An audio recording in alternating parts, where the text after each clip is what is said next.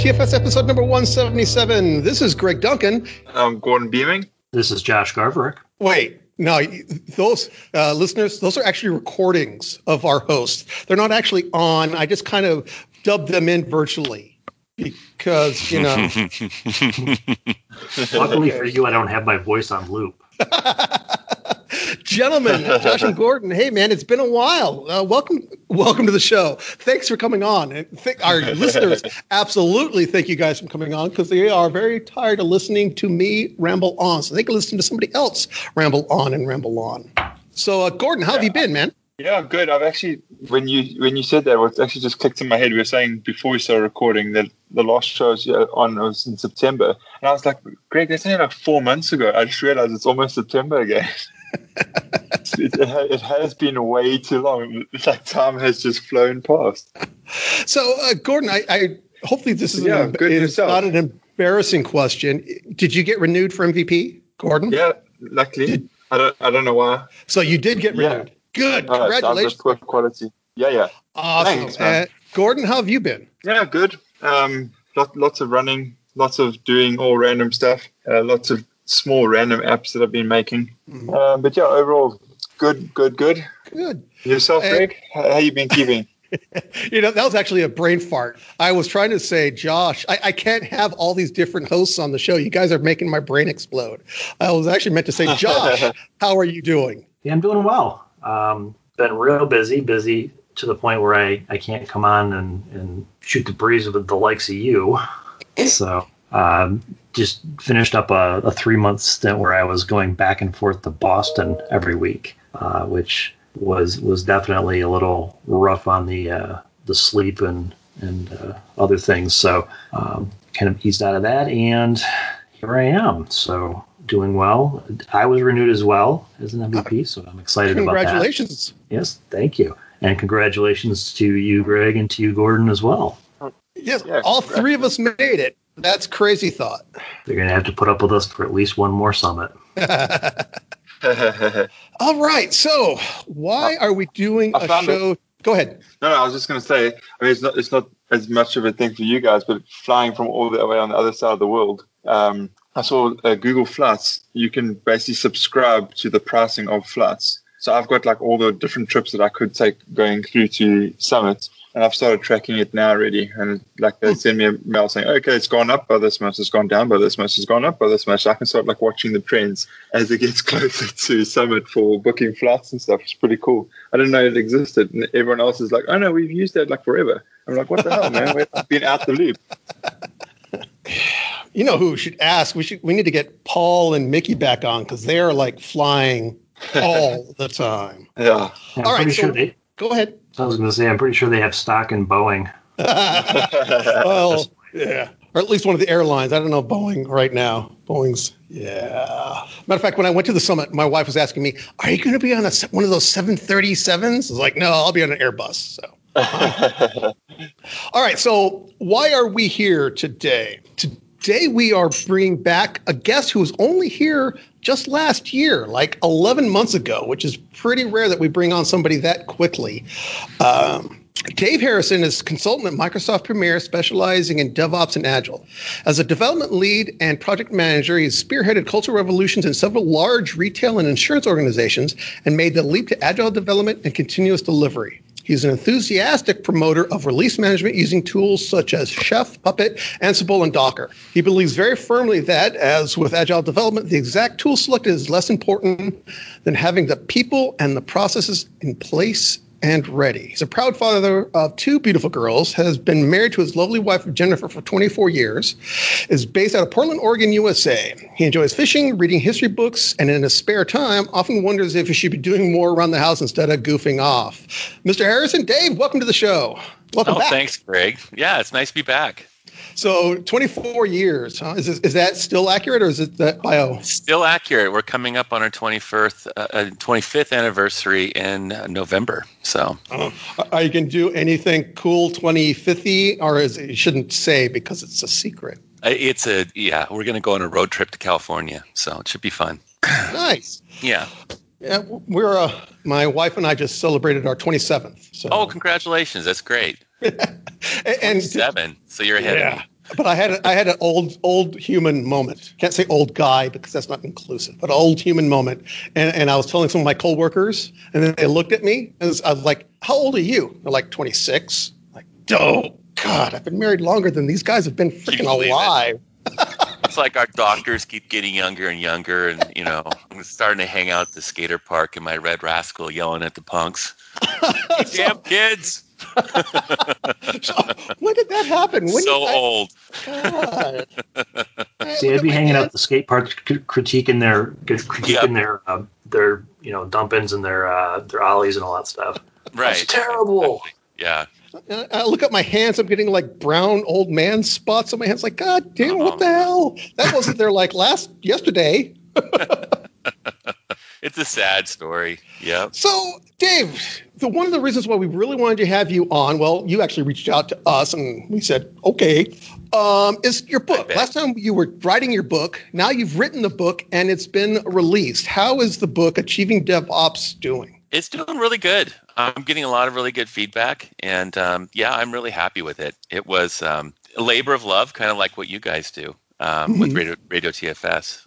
But I enjoyed it. I mean, there's no better way of learning a topic than trying to write a book around it.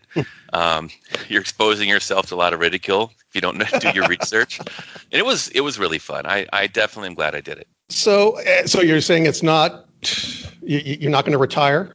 I don't think. Yeah, I might be able to buy many, many lattes with what I make off of the book. Yes. Well, hey. Yeah, it's something. Again, I felt like this was something this is a book I could have used 10 years ago, back before I knew DevOps was a thing. I implemented Agile, right? And that was a huge success. But oddly enough, it was a success just for the developers. Everyone else started to hate me more. Because I was pushing releases out more often. We just weren't ready, So I feel like DevOps is definitely the missing piece. And related to this, you're doing a sort of companion podcast? Yeah. So we interview a lot of the people. I think probably when I was about 3 months into writing the book, Nicole Forsgren and Gene Kim, they came out with Accelerate, right? Mm-hmm. Which is such a great book, but it also took away my entire topic. I mean, they did. I love that book, and I also hate them with The Fire of a Thousand Suns because I had to start over, And so I realized, well, I'm going to have to really expand my comfort level. So I interviewed a lot of people from all over, and it's their thoughts that really make the book, I think, like about what really works in practice versus what works in the in the book world. Nice. And I was listening to it, and I have to say, and listeners, we'll have the link in the show notes. Don't write this down. It's anchor.fm/DAVE-HARRISON5. But again, we'll have the links in the show notes. And I was listening to it, and I was like, wow. You do like post-processing, and your bumpers are like, a little overview of what's going to talk about. And, it's kind of like almost a real podcast. It's almost a real podcast, yeah. Well, for instance, I interviewed a gentleman I really like, good friend of mine, John Swiak, and we sat down again, and this was like a year later. Mm-hmm. And I cannot tell you, I mean, what a success story they're building out there at Humana. Because he was telling me about now DevOps is just a thing that we do. I mean, we don't talk about it. I don't have to enforce it. It's not a role or a responsibility. It's kind of like I don't have to tell people come in with wearing pants. We understand we're going to show up wearing pants, and people do testing, and we think about security, and it's just much easier. I love that story. And Humana, as in the healthcare major corporation, and they're doing DevOps. Absolutely. And I think the way that John went about it was really thoughtful. Instead of, he says, we realized we could become a pain point, just another limiting factor if everything has to go through our architecture group, right? So instead, we sit down with these teams one at a time. We say, what are your goals? What hurts the most? And then we talk about what the cloud can do. And there's 4 pillars they look at. And then they say, well, how can we help you reach your goal? So by engaging and showing empathy like that, they've gotten a lot farther. And these are now self-driven teams. They're not having to run off to mommy and daddy for help. And I think they've made so much progress in just a year. It's really quite astounding because they don't set themselves up as being the be-all, end-all of DevOps. Now, and did they have extra problems because of the field they're in, regulatory issues or anything like that? Oh, yeah. Absolutely. Absolutely. So, for instance, they talk about non-functional characteristics, and that goes way beyond logging and performance. It's, hey, we have a lot of PII here, sensitive data. So, is this auditable? Is it traceable? Do we meet HIPAA compliance requirements? That's very important to them, and it kind of comes first. And it helps them kind of sell DevOps, because without it, all starts with a pipeline. Suddenly, everything becomes much more traceable. Mm-hmm. Well, I think it's also interesting there, like we say, that's a field that you would not normally think like, hey, DevOps. Often you hear guys saying, hey, banks, they can't do DevOps because they can't release however often or whatever. And it's very narrow-minded, but I think something key that you mentioned is they sit down with the teams and say okay, what's your struggle points? What's your pain points? How can we help you fix it? So the teams are involved. It's not like they just rock up and say, cool, this is how we're going to DevOps, which is often what happens. Yeah, and so by the way, Greg can I give a shout out to you, Greg? Your Azure DevOps podcast. Absolutely. Okay.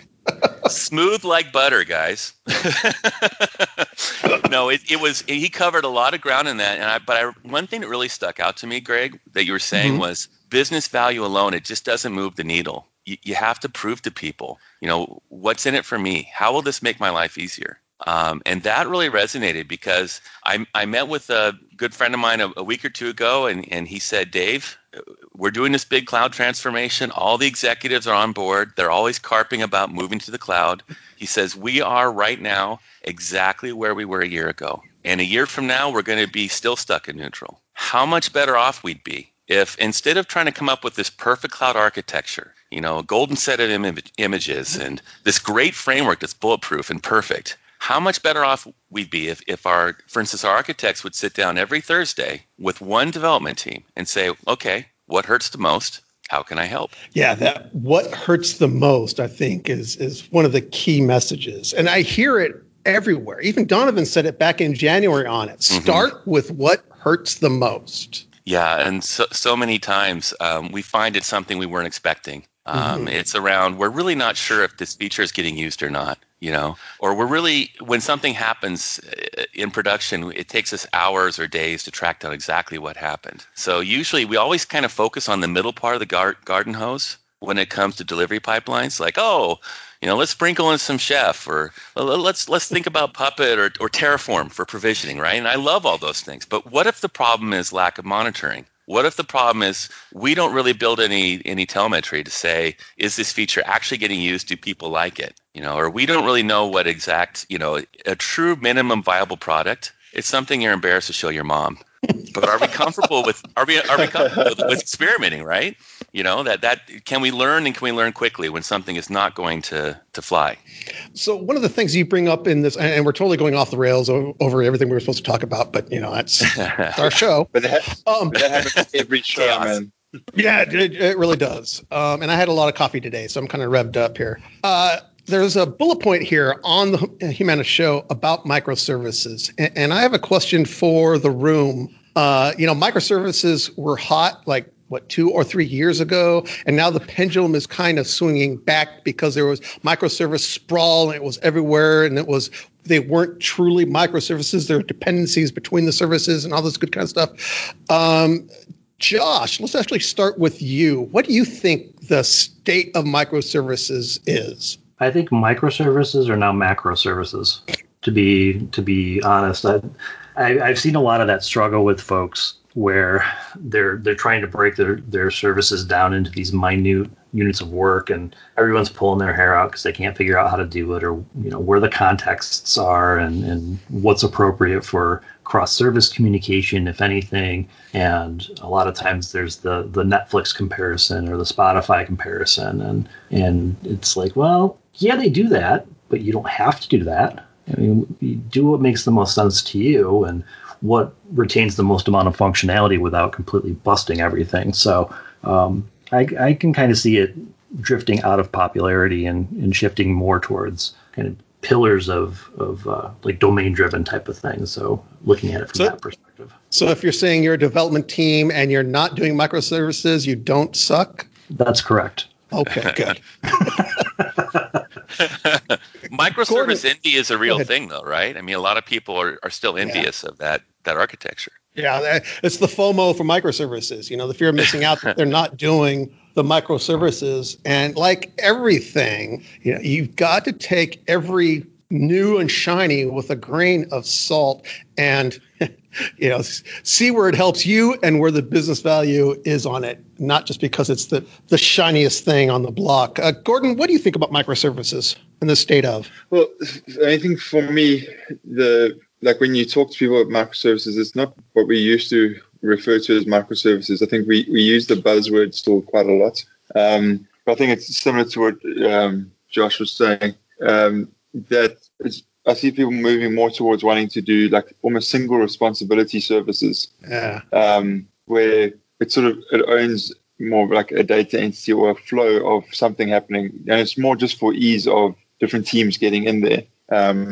Because often what I'm seeing happening is like you'd get many different requirements coming through, and guys aren't always using feature flags, so they're not always working like as best they could to limit the exposure of what they're working on. So what they end up doing then is having to merge a whole bunch of branches together, and there's a whole bunch of different things in staging environments, and that problem sort of goes away for them when they say, okay, well, we have these different services that have a single responsibility, because then those different requirements generally don't overlap as much, and it helps them then work smoother. But yeah, in a nutshell, pretty much what Josh said, just with my brain's gone flat. I don't know.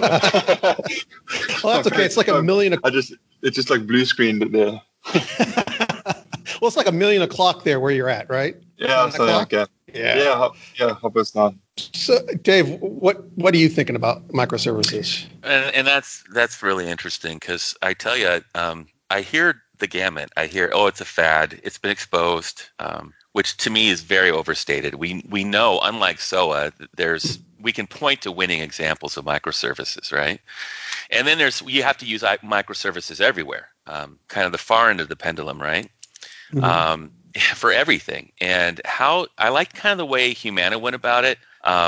They said, listen, we're just going to take the pieces that we know need to scale. Like a user service, for example, identity management, or anything that's preventing us from, with the insurance industry, it's all about peak periods. Everyone tries to sign up like 5 minutes before the deadline, right? So in order to handle those peak periods, what in this application, this big monolith, needs to scale? Okay, can we split that off and turn it into a microservice? That works for them. I used to think microservices were only applicable for, the Amazons of the world with a billion developers and money to burn. But I've talked to some smaller consulting companies, and they've said, Dave, we use them all the time, and we have a development staff of 20, and without them, we couldn't scale. It delivers on reusability. So I think being pragmatic about it and not expecting it to solve everything, it's not a silver bullet. But I do feel like, especially for greenfield applications, it's a winner. I mean, it definitely has a lot of potential to cut down on some of the reusability problems we have around software. Josh, you're in the same industry, right? Insurance? No, I'm in consulting, so I'm doing a little bit of everything. So mainly working with retail-based clients at the moment. Oh, well, I screwed that up, didn't I? Come on. Tried to segue into that. Change jobs so much, but yeah, that didn't work. Yeah. Okay.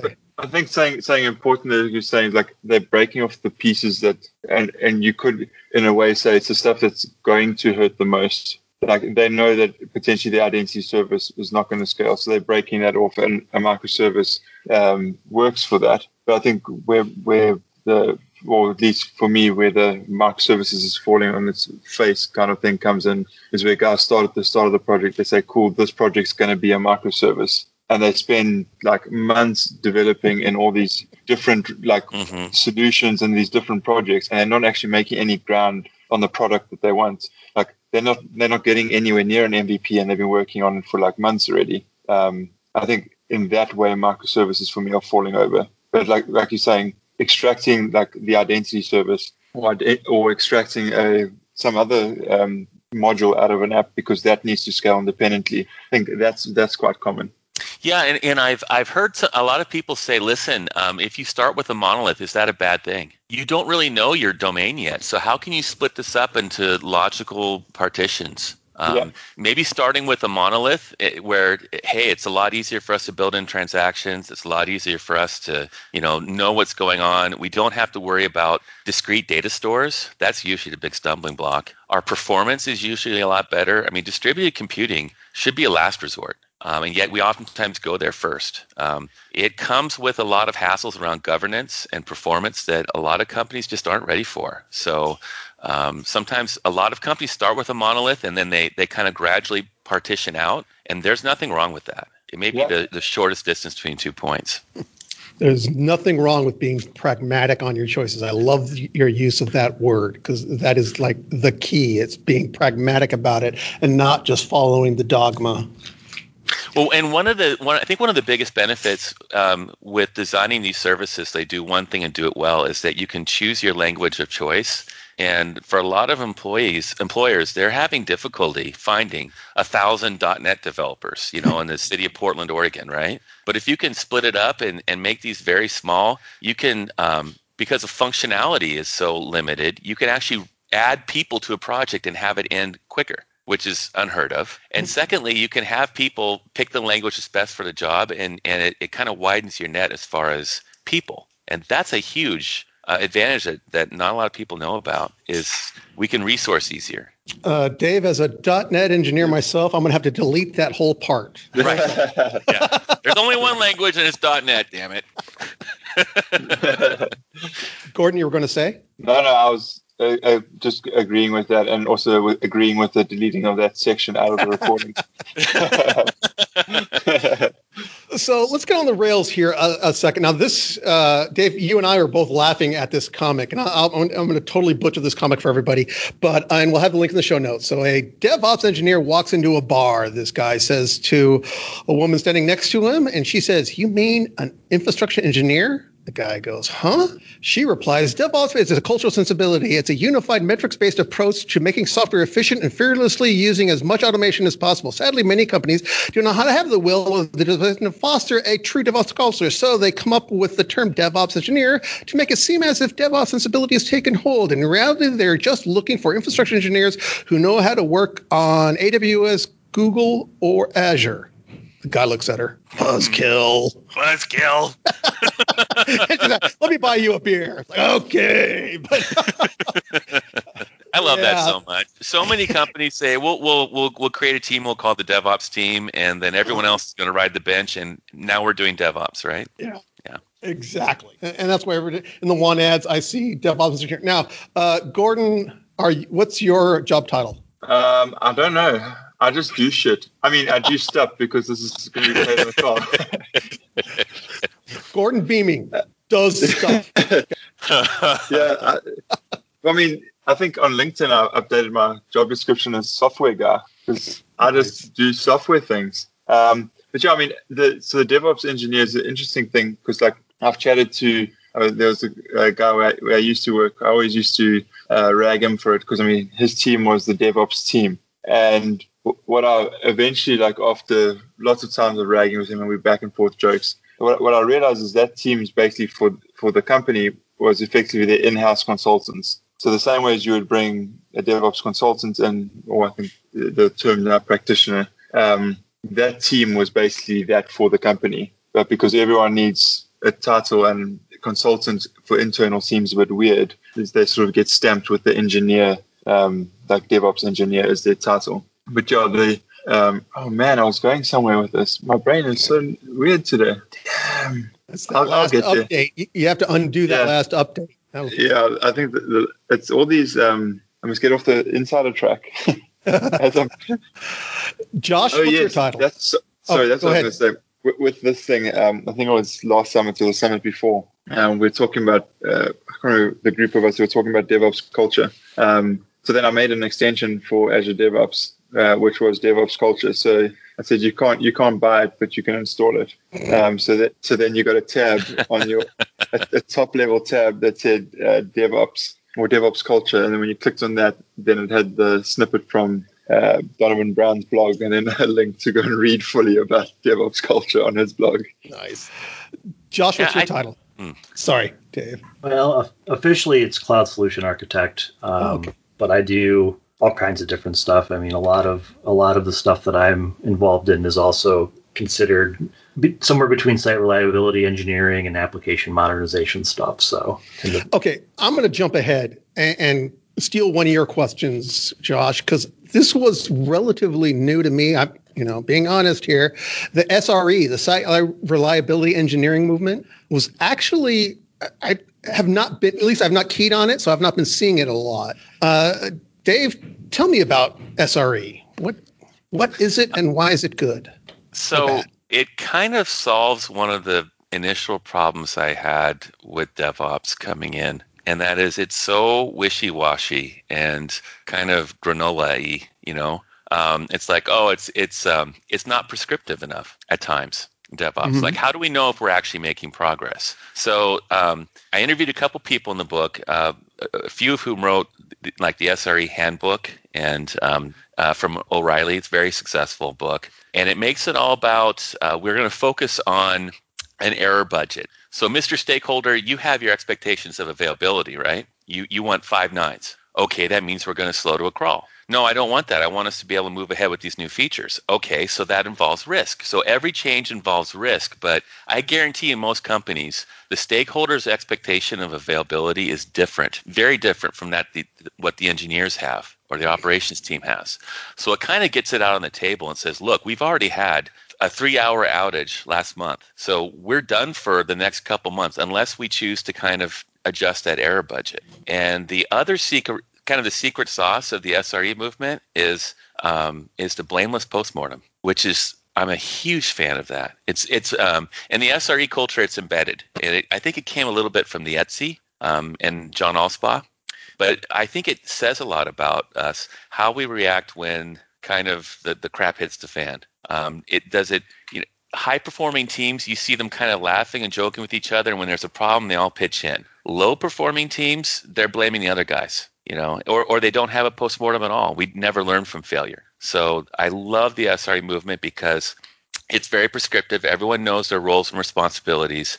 We've started adopting it now at Microsoft, and this was an innovation. I think it began about 2002 in Google. Mm-hmm. And we've learned availability and reliability. It's very hard to make a system reliable once it hits that unreliable state. So if we can focus on quality and keep it foremost, everyone will get it. Kind of it's almost like a marriage counselor type arrangement between the people who are in charge of running the software and the people who are creating change that could threaten availability. I think it's great.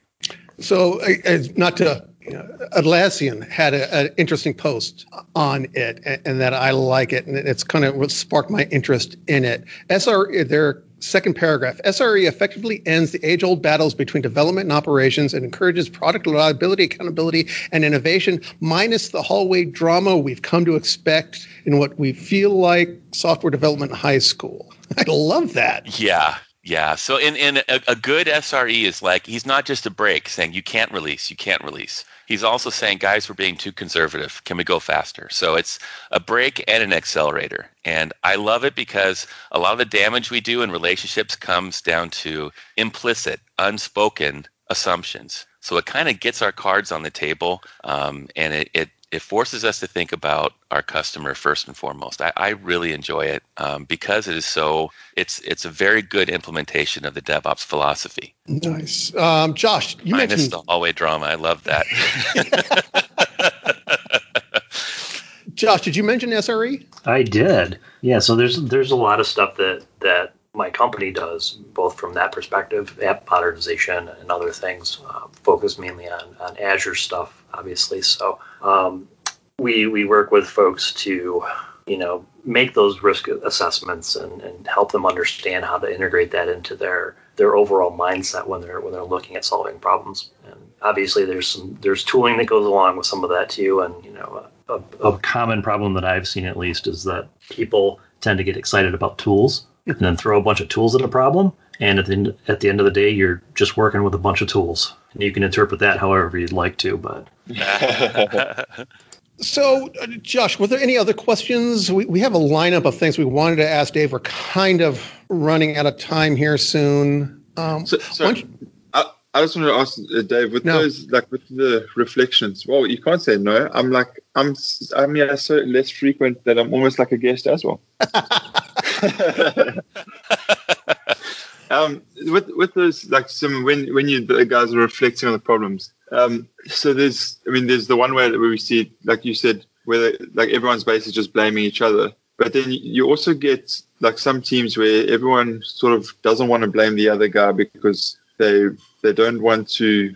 I don't know how to say it. It's like they don't want the other guy to get in trouble. If that's probably the easiest way I could say it. How do you get those kind of teams to open up and understand that the feedback is constructive and it's going to help the team grow? That's such a great question, because that's kind of a dysfunction too. Is lack of accountability, right? I don't want to blame the other guy because this is my buddy Frank, and I don't want to get him in trouble. I have to work with this guy, or I depend on him. Yeah. In a blameless postmortem, you actually spend half the time reconstructing a timeline. Mm-hmm. And that seems weird to me. Like, okay, at 5:05, we replied to this patch. At 5:15, we realized there was a problem. We started doing a rollback. The rollback failed because of the data layer, blah, blah, blah. It gets very tedious, right? But they're very specific about that because it's amazing how many times we didn't have enough data available to make the right decision. So instead of blaming the poor stupid guy that just pushed the release button, maybe the problem is guardrails. Maybe the problem is we have smart people with a bad process. We need to provide better monitoring. Usually with Google, for example, when they come out with fixes, and there's always a fix for most of their postmortems, it comes down to monitoring and dashboarding and just making sure as much information is available as possible the next time this comes up. Yeah. So it's not about blaming the other guy. Hopefully the engineer who caused the outage is usually on the spot to provide like a suggested resolution. But you're not allowed to say would've or should've. You're not allowed to put anyone on the red X because the problem usually comes down to not the people, but the processes or lack of process and automation that people have to work with.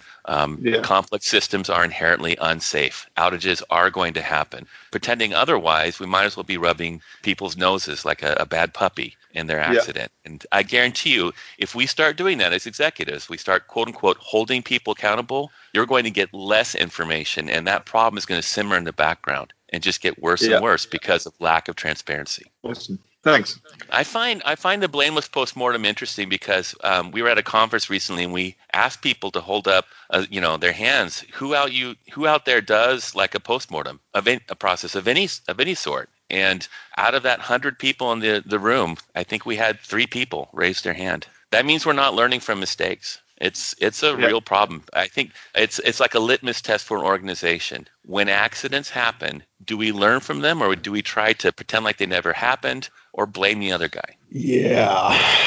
I'm thinking about some organizations that I've known with, and they have a root cause analysis process, and they dig down, and everybody gets involved in this, and they all dread it every single time they have to do an RCA on it. Right. And, I don't know how many I've actually seen. I've heard about them a lot. Oh, we have to do RCA on this. Mm-hmm. And that's the last time you hear about it. Yeah, and the successful companies, they're not just having like an RCA or a CAB meeting to a gauntlet where we beat the crap out of people, right? How dare you? The good ones, they take that information, they add it into a database that's searchable by first responders, and they use game days using that scenario. These are like tabletop Dungeons and Dragons type exercises, right? So they make it a living thing. And I don't know. I think it's so indicative of, remember that in Accelerate they talk about the Westrom study and the 3 types of organizations: pathological, bureaucratic, and then there's generative. And it all comes down to how we handle mistakes and outliers. Josh, did you have any questions you want to ask Dave? As a matter of fact, I do. So earlier we touched on this a little bit about business value alone not moving the needle. You need to prove to people why adopting DevOps practices will make their life easier in some way. What are some good manifestations of that you've seen, Dave, from either real life experiences or through hearing from other folks?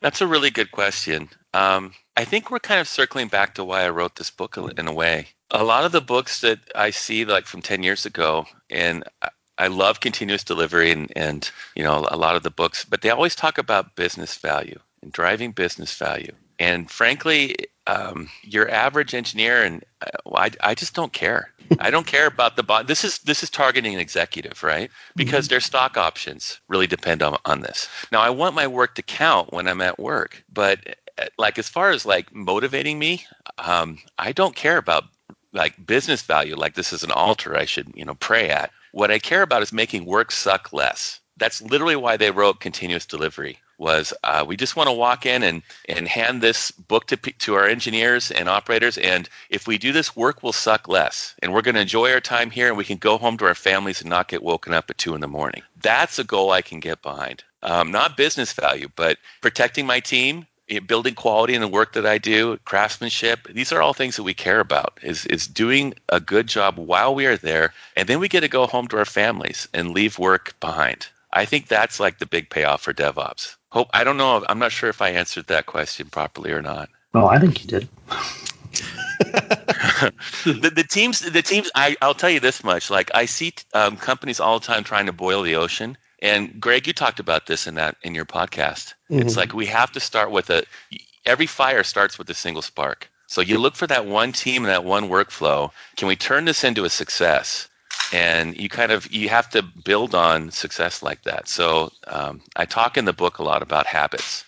Gordon, you just did a triathlon, and you started out with like this, this very strict diet, and you lost a lot of weight, and then you were able to start running, lost some more weight, and then that started to get too boring, just running by itself. So then you started throwing in your, more training for like a triathlon, and there's a great book called, it's called The Power of Habit by Charles Duhigg. And it doesn't mention DevOps at all, but that book had a huge impact on me. About 2 years ago, I found out I came down with diabetes. And it was like a turning point for me. And for about a year, I put my head in the sand. And I thought, well, I'm just going to kind of take these pills, and I'm just trying to do the best I can. And you could see it in my health. I started getting worse and worse. So about 6 months ago, I joined a gym, and it did 3 things that were kind of different.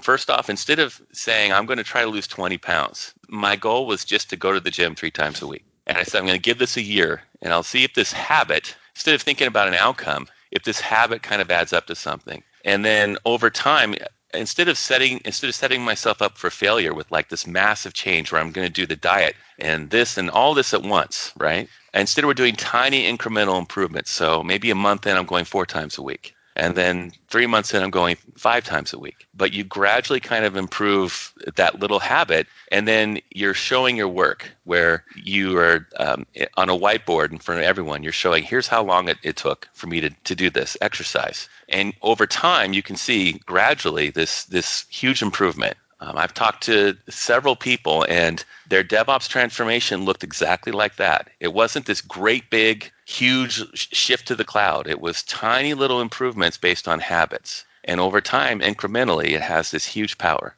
That's awesome. Gordon, any last bits? Sorry, my brain just got scrambled. My machine just rebooted. So no, nothing more from me. I was like, what the hell? Josh? Sorry. Greg, you mentioned feature flags in your podcast. What's your guys' thoughts on that? So, Josh, I'll let you go first. Okay. I personally am really for feature flags. I like the flexibility that it gives you and the safety net, so to speak, that it gives you for being able to release often without breaking existing functionality. I think that from what I've seen from implementations of feature flags, people can get a little mired in the technical aspects of how the feature flag software works or the library utility that you're using to do it works versus what they're actually trying to do, which is gate off potentially breaking functionality as they continue to continuously release. So I personally think it's a great concept. I think it's great that there are products out there like LaunchDarkly that are well rooted and have a pretty robust system for being able to do things like that. Gordon, what do you think? Yeah, I mean, I love the idea of feature flags and using them. I think the team themselves needs to be mature and plan stuff better. There's a lot of teams that don't think plan things as well as they should when they go into it. And unfortunately, if you have a team like that, then saying, well, let's use feature flags is basically just giving like a loaded gun to a child. Like so many things can go wrong if you do that. As with any power, with any great power comes great responsibility. Yeah. I still love the idea behind feature flags. I still, for whatever reason, am not telling the story right in my day job because we're still not doing them. And even today, we were talking about, we did a sprint planning and they want to remove a feature. So, and the developer pretty smartly says, well, you know what? I'm going to remove the user interface, the underlying stuff we're going to leave there because we have a tendency to have stuff come back. It's like, oh, why is this feature gone? So then we uncommented out, and immediately I'm saying, well, if we had a feature flag around that. A toggle. Yeah. Yeah, exactly. And they all looked at me like Greg, okay, Mr. Feature Flag Man. But the other thing, too, is feature flags can also work as a pseudo level of telemetry. You can find out where people are going by what flags they are hitting and if they are no longer hitting these flags. And a tool like Launch Darkly, that's basically built into, whereas the new Microsoft one, I'm glad the ASP.NET Core team is looking at feature flag support in the box, or sort of in the box, in the NuGet box. But Launch Darkly has, and I'm not selling them or anything else, but they've been around for so long. They have such a rich offering, and it's to implement it is really simple. And just the fact that you can then see how the people are using it when you turn on the flag, what part are they going on to, and that helps you keep out of a feature flag sprawl. That's the other thing you got to be worried about. Oh, we're going to wrap everything around the feature flag. And then, a year from now, you've got 500 million feature flags. How do you go about knowing which ones you should even nuke? Well, a monitor tool like Launch Darkly helps with that. So I'm not sure where I was going with that, but and you got it's like why I sold it today was that how to help that developer and how to deal with those organizational changes or organizational challenges, whereas they want a feature gone and then all of a sudden they want it back. And if you wrap it around this way, you can do it without making any code changes. That's really interesting. I a couple months ago, I had a friend bring me in on a conference call, and the developers were just almost in tears because they were just stuck, ground to a halt, because they were waiting on a stakeholder to provide sign-off. And the stakeholder was a very busy VP. He was traveling all over the place. So their features were just sitting there gathering dust in a closet for months and months. And when you talk to the VP, he said, listen, Dave, I would love to release early and often like my engineers keep telling me to do, but we've been burned so often and our rollbacks are so painful.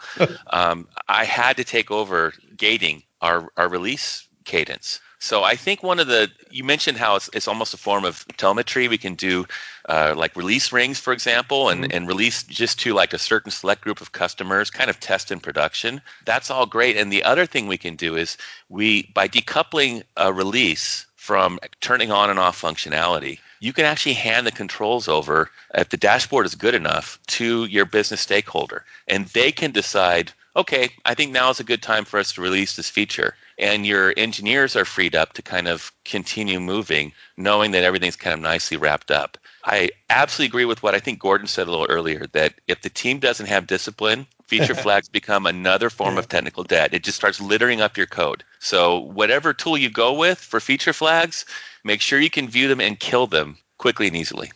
Absolutely. All right, we have to start wrapping up here. Dave, is there anything that we should have asked you, but we didn't? No, you guys really, I'm wrung out like a dish towel here. But I got to tell you, I really love your guys' podcast. I always learn good things, and I know it's a labor of love for you. I appreciate all the work you're doing in the community. Awesome. Well, thank you, Dave. I really appreciate that. Josh and Gordon, thank you both for coming on today. Again, appreciate you guys making time in your day to join us.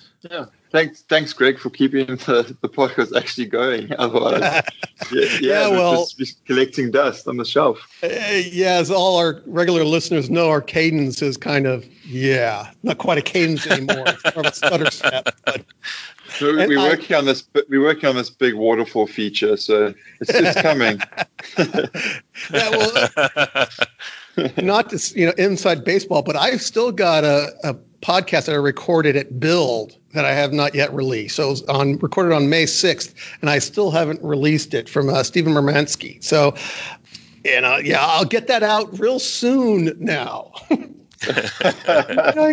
All right, ladies and gentlemen, thank you for listening to Radio TFS. You let us know how we're doing. Are we doing good? Are we doing bad? Is there something you'd like to hear? Something you don't want to hear? You want the hosts on more often? Not so often? Email us at radiotfs@outlook.com. We're on Twitter as well, at Radio TFS, on Facebook /Radio TFS, and the voicemail number. If you make it safe for work, we will edit it in and you can be a pseudo guest host. Don't write this down. Just go to the show notes or the podcast description. It's 1-425-233-8379. Dave, Josh Gordon, again, thank you guys for coming on. I really appreciate it. All right, guys. Thanks so much. Yeah, thank you. I totally screwed that up. All right. Ladies and gentlemen, thank you for listening to Radio TFS.